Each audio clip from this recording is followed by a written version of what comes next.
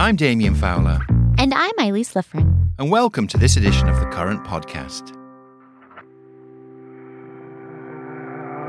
This week, we sit down with Andrew Robertson, who has been the president and CEO of BBDO worldwide since 2004.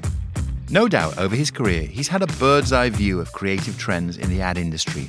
And last year, he gave a keynote presentation in the Palais at Cannes Lions on why humour is one of the most effective tools in advertising. And yet, he pointed out that funny ads have been on the decline for 20 years. He reminded the crowd that having a laugh is also good for business. Since that talk, Cannes Lions has added a humour category to its awards for 2024. Maybe we have Andrew Robertson to thank for that.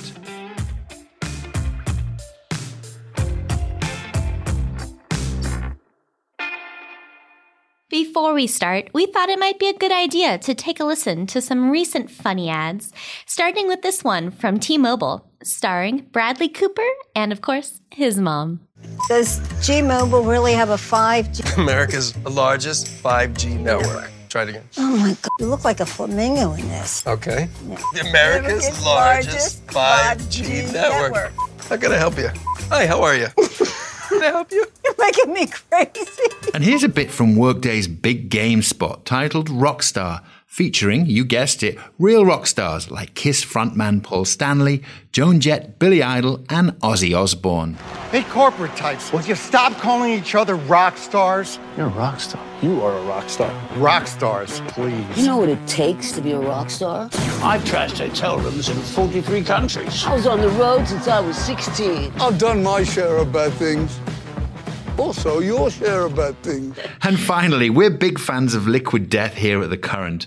Their latest ad takes a bold and unconventional approach to raise awareness about plastic waste on the planet, and it does this while making us smile and cringe all at the same time. Thanks to our proprietary and somewhat pain-free surgical method, a sexier planet begins with a sexier you. Now I'm practically oozing with beauty. Thanks, Liquid Death. Now we can use old plastic bottles to enhance anything. And I mean anything. Oh my gosh, ouch. That's a good one. Well, the good news is there's plenty more funny where that came from. But let's hear from Andrew first. I got to be honest, when I made the proposal in the presentation that there should be a line for humour, it was really only to get another joke into the presentation. But that was really the only reason I did it. However, I'm really thrilled that they have gone ahead and done it. That was a turning point. I think it was a turning point in terms of the work that was getting awarded at Cannes. I think it was a turning point in terms of the work that was being entered. And I think my presentation was just, the right thing at the right time. It was something I wanted to get off my chest, and judging by the response from the audience and the feedback I got subsequently, it was something a lot of people wanted to hear at that moment. Let's go back to your presentation a little bit. I loved it. You kicked it off with this fantastic story about when you first learned that humour sells. I wondered if you wouldn't mind recapping a bit of that story. When I was a student, I had a number of kind of part-time gigs, and one of them was selling Vax vacuum cleaners door to door. And for those who don't know, it was a very powerful vacuum cleaner developed by a dairy farmer who adapted one of his milking machines. And it was by far the best suction you could get out of a vacuum cleaner. But they were bright orange and they weighed like 90 pounds and cost 300. It was a difficult thing to sell. It was a difficult thing to carry, frankly, from door to door. But I learned a couple of things. One was that sometimes when people believe that what they've got is good enough, you have to find a way to dramatize the fact that it isn't. And in the case of the Vax vacuum cleaner, the thing that worked, the thing that could convert people was if I could show them that something they thought was really clean was in fact full of dirt, and that Vax could solve that for them. And by far the most compelling demo of that was to vacuum their bed, their mattress, because everybody likes to think their mattress is really clean. But with a Vax, vacuum the mattress and you just get all sorts of terrible stuff coming out of it. And if I could get to that demo, 9 times out of 10 people would spend the £300 and buy the bright orange machine. So I used to, I'd ring the doorbell, and 9 times out of 10, the door would be opened by a woman. And I was standing on the doorstep, and I would say, "My name's Andrew Robertson, representing the vacuum company. Can we go up to your bedroom?" And most of the time they laughed. And then once they'd laughed, we could then have a conversation where I'd say, "Well, I really do want to go up to your bedroom because I want to show you just how powerful this vacuum cleaner is." And most of the time it worked. But the point I learned was that overcoming resistance to your sell is really important. And the best way to do that, the best way to disarm people and to make them like you, is to make them laugh. You had some Kantar research that showed a steady decline in the use of humour, not just the last 5 years, but over the last 20 years. What does the data show about why humour declined, I suppose? I mean, there could be a load of things. I think one of the big trends across that period has been the emergence of the importance of purpose, brand purpose. And I think that along with that has come a belief, but it's a belief that I don't share, that if you have a serious purpose, you should find a way of bringing it to life in a serious way. And I think that may account for some of it. There's certainly, if you look at the data, drops in the use of humor in advertising according to that Kantar data during the global recession in 2008, 2009, and then again during the pandemic.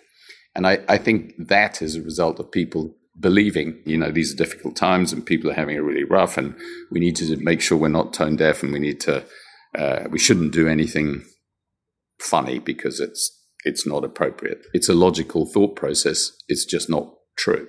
And I think what happens is when you have those step changes like we had in 2008, 2009, the level drops and then it doesn't come back up again.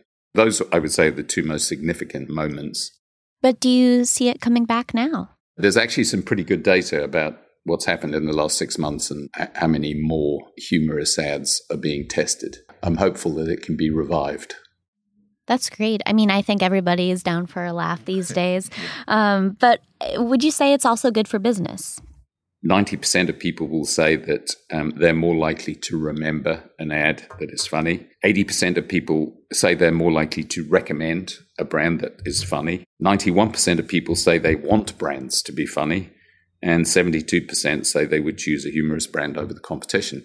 And that's all kind of claimed behavior.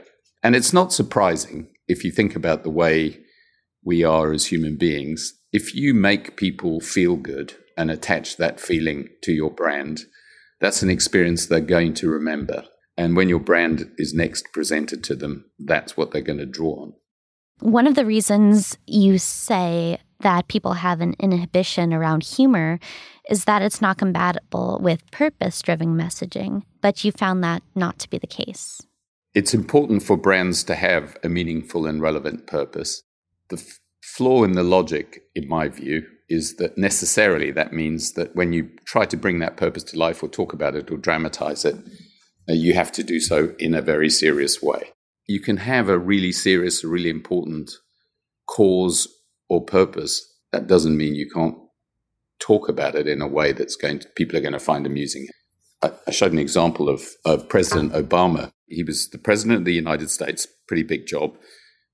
His signature legislative achievement was the Affordable Care Act, and there was a website that was built by the government so that people could take advantage of this, and it didn't work.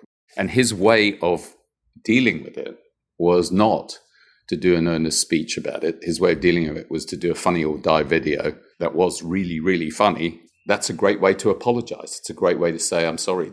And when he did that, it was watched by, I think it was 40 or 50 million people. But the more important fact is that the number of people who went onto the site went up by 40%. I'm wondering, can we make the case that humor builds engagement no matter which channel it's on?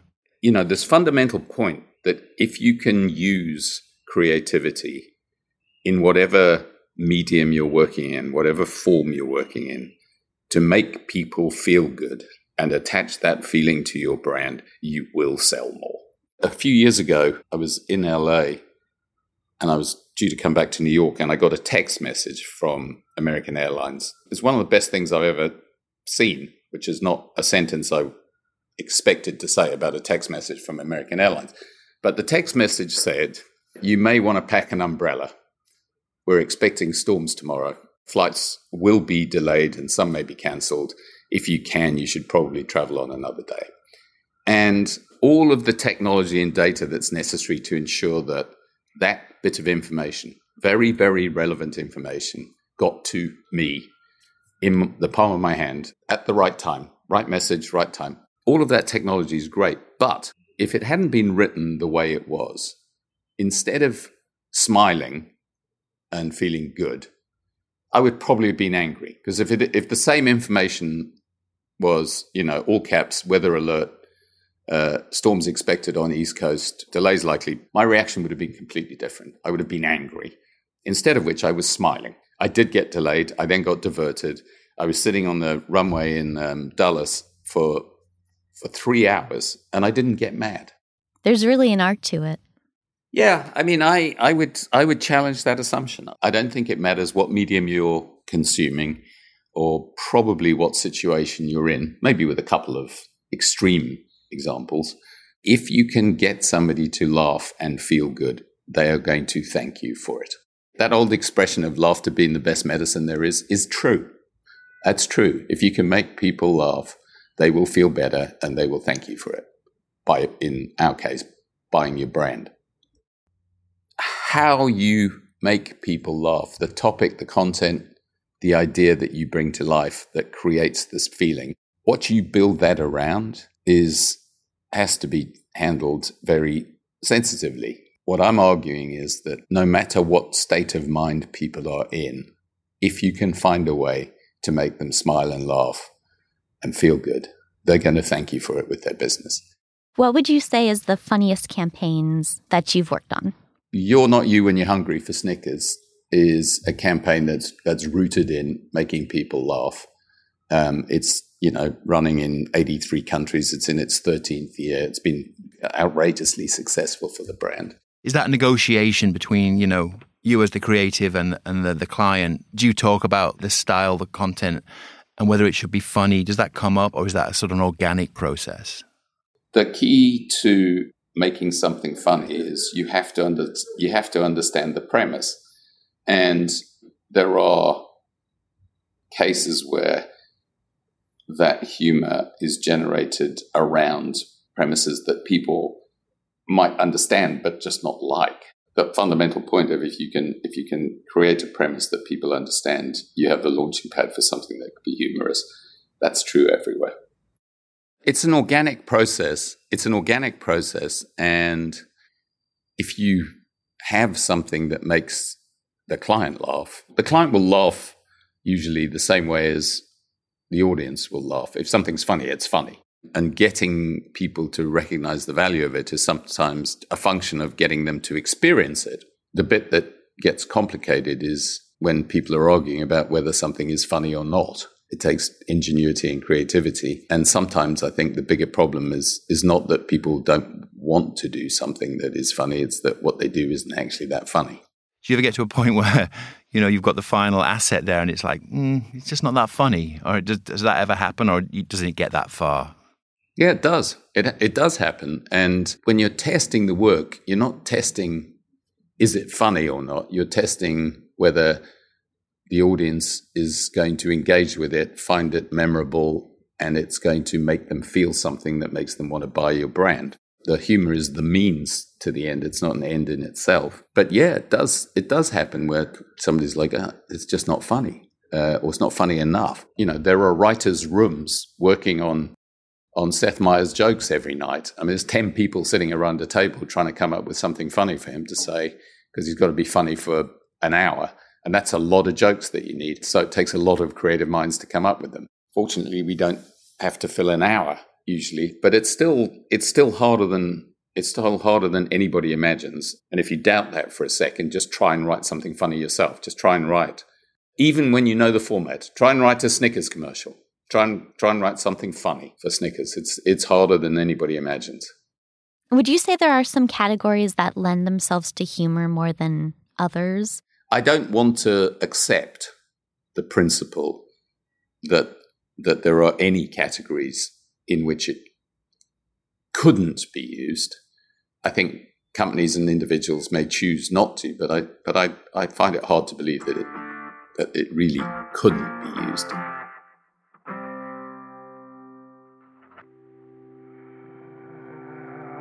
And that's it for the current podcast. We'll be back next week with Jessie Pearl, the head of brand and marketing for Major League Soccer. The Current podcast is produced by Wonder Media Network. Our theme is by Love and Caliber. The Current team includes Chris Brooklier and Kat Fessy. And remember, if you can use creativity in whatever medium you're working in, whatever form you're working in, to make people feel good and attach that feeling to your brand, you will sell more. And if you like what you hear, please subscribe and leave a review. Also, tune into our other podcast, The Current Report, as we round up the week's biggest marketing headlines from across the open internet. I'm Damien. And I'm Elise. And we'll see you next time.